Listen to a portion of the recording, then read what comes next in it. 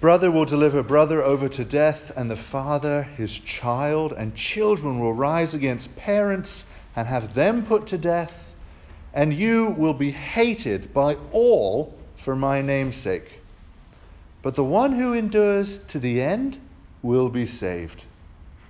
Matthew chapter 10, verses 21 and 22. In the name of the Father, the Son, and the Holy Spirit. Amen. Please be seated.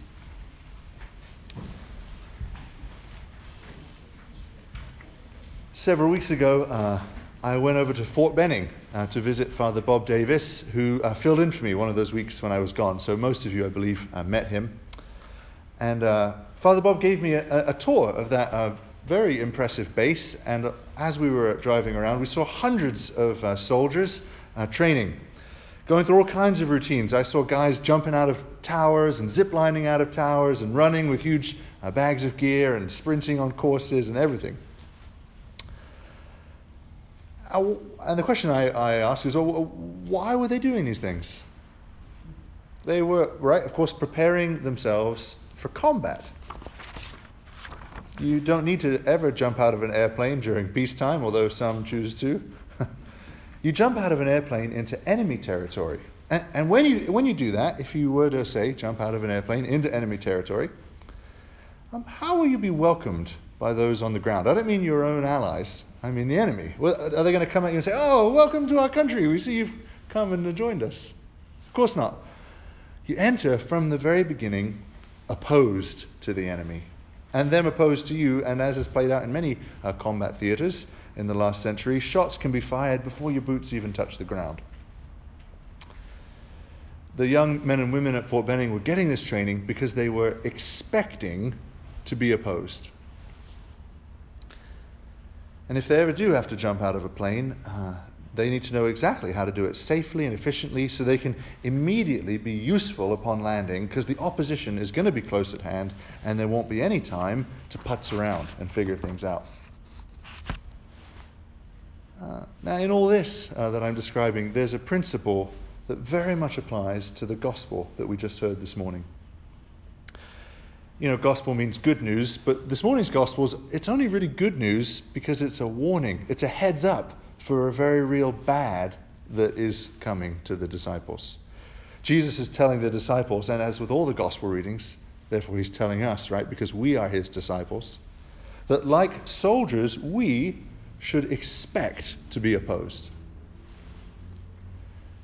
Did you catch Jesus' logic in that middle section of the reading when he says that a disciple isn't above his teacher? He's saying that if the world calls Jesus Beelzebul, which is the nickname they had back then for Satan, if the Son of God himself gets called Satan, do you think the followers will get treated any less? We who are imperfect when he is perfect? If they slammed him, to paraphrase, the world will slam us also.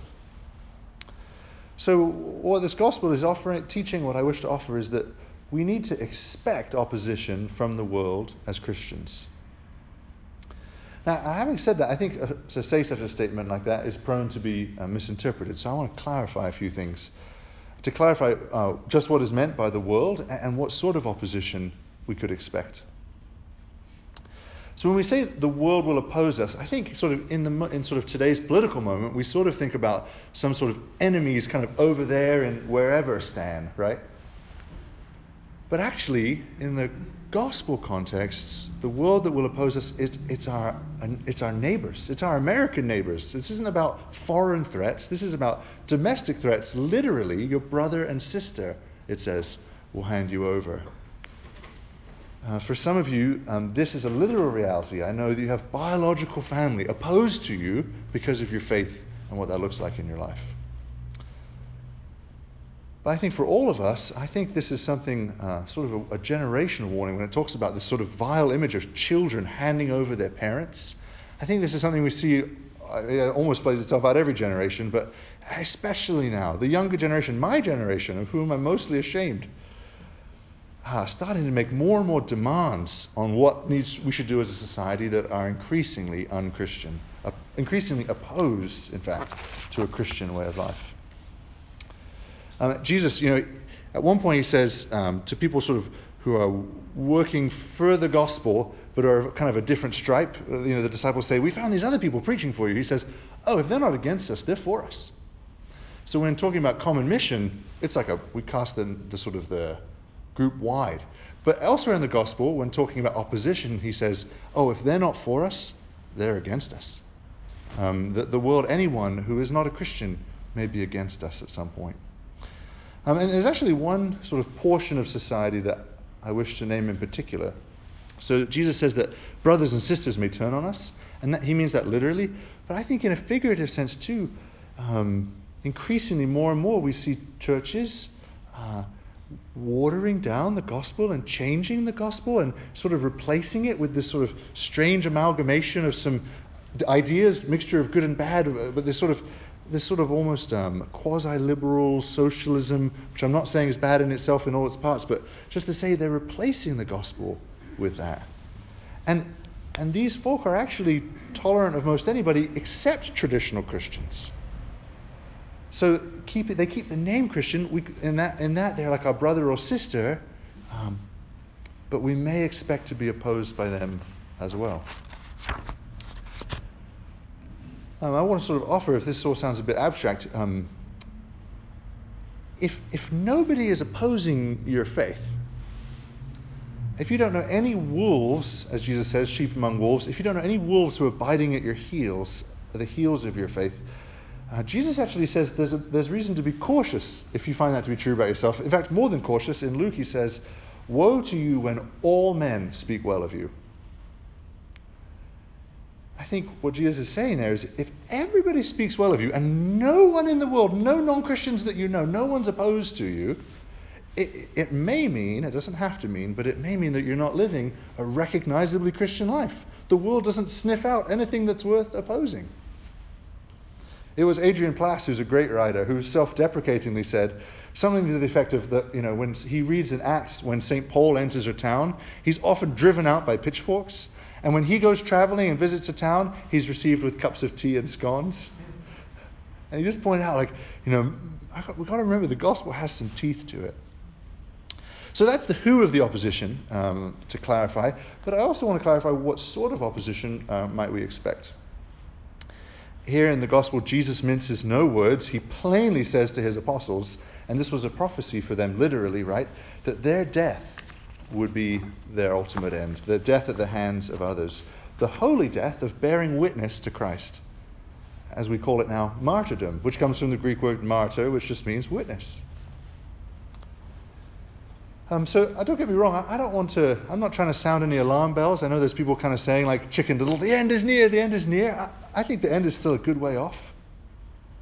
I don't think we'll be martyred in this country anytime soon. But in the meantime, we can expect lesser persecutions, certainly. Maybe loss of tax breaks, maybe losing jobs for conscience, restrictions we may have on public worship, these things might come.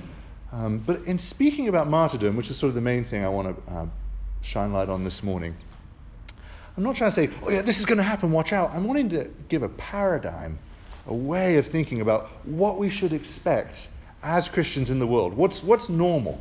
That's kind of what I'm wanting to talk about. Namely, that as Christians, we should live every day so allied to our Lord that we'd be ready for martyrdom should it come, and wouldn't be surprised if it does. We wouldn't be like, wait, what's happening? That it would actually be a normal expectation.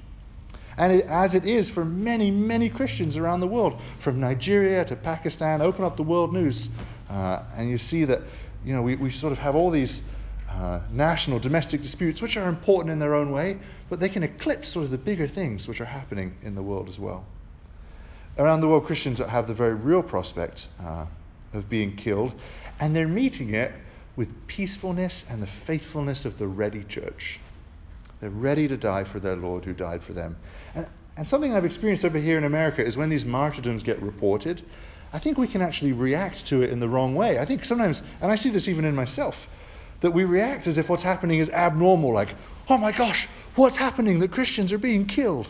As if it's somehow strange that a dark world would wish to kill children of light, as the scripture calls us. But it's actually not strange. That's actually the normal Christian life, as Jesus says, to expect opposition. So what I want to say here then is that we think, that part of the normal Christian life as we experience it is having religious freedom. But that's actually not the case, I'm thankful for religious freedom. It does certainly makes life more comfortable. But governments, they grant freedom, they take them away. When you look at history, it comes and goes. That's not our security and our surety and our normal vision of the Christian life. No, the normal Christian life is not actually, when you look at all the Christians in history, there's much more martyrdom than there is sort of tolerations and religious freedom.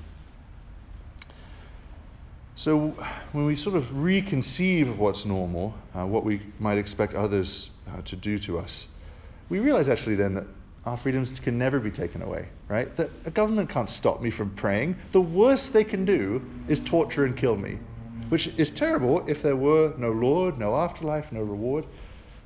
But as Jesus says in verse 28 of our passage, do not fear those who kill the body, but cannot kill the soul. And here actually my opening illustration is not very good, because it breaks down. Soldiers prepare themselves to fight back, right? To oppose the opposition they're going to be landing in. But as Christians, our preparation is different. When it comes to our faith, we don't brace to fight the world. We actually brace to be killed by it. No martyr, I've read a lot of martyrologies. There is not a single martyr in Christian history who died fighting, right? They die because they're not fighting. They're trusting in the Lord to further their faith and to defend their own cause. Okay, so having said these things, I think there's a danger in talking about martyrdom.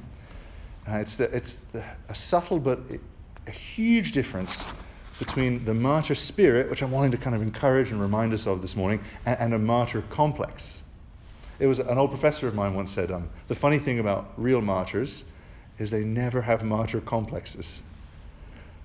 A martyr spirit is unsurprised by opposition of the world and is ready to lay down one's life if the Lord asks for it. But the martyr complex is seeking to be a victim and really trying to die on all the wrong hills, seeking to be special in some fleshly sort of way. Do you see the difference between those two things? A martyr spirit and a martyr complex? No, maybe? A little bit? Okay. So, wanting to be clear about that, I'm not trying to say that we should be, it would be a martyr complex to yell and clamor whenever the world comes against us as Christians. There's no cause for yelling and clamoring. On the contrary, like I've been saying, we should expect it, take it in stride. And I also think that another danger with sort of the martyr complex is sort of wanting to take all the things that we hold dear and kind of die for them all at once. And I see that as a danger in our sort of cultural moment as well, to sort of take something which we hold precious, like our Christianity, and then something else we hold precious, and sort of lump them together and try and fight for it on the defensive. And I think if we do that, we do damage to we gain nothing eternally, and we do damage to the faith. And so to speak really concretely, America may change, and that might be sad. There may be terrible changes. Political parties may change. Neighborhoods may change. Things may not be what we're used to, and we're right to care about these things and be invested in them. But we need to be careful not to ally it with our sense of defending the faith and defending Christianity. Caring about America and all these things is a different battle, and we fought very differently than the defense of the faith, than the witness to the faith. And because I think sometimes what can happen is we can think that because we're hated by others, we're being hated because we're a Christian, but we actually have to be careful. Wait, is it some other thing I'm being hated for? We might be appropriately hated, in fact. Jesus doesn't commend us just because other people oppose us. He commends us when we are opposed for his name's sake. Verse 22. So that's the difference.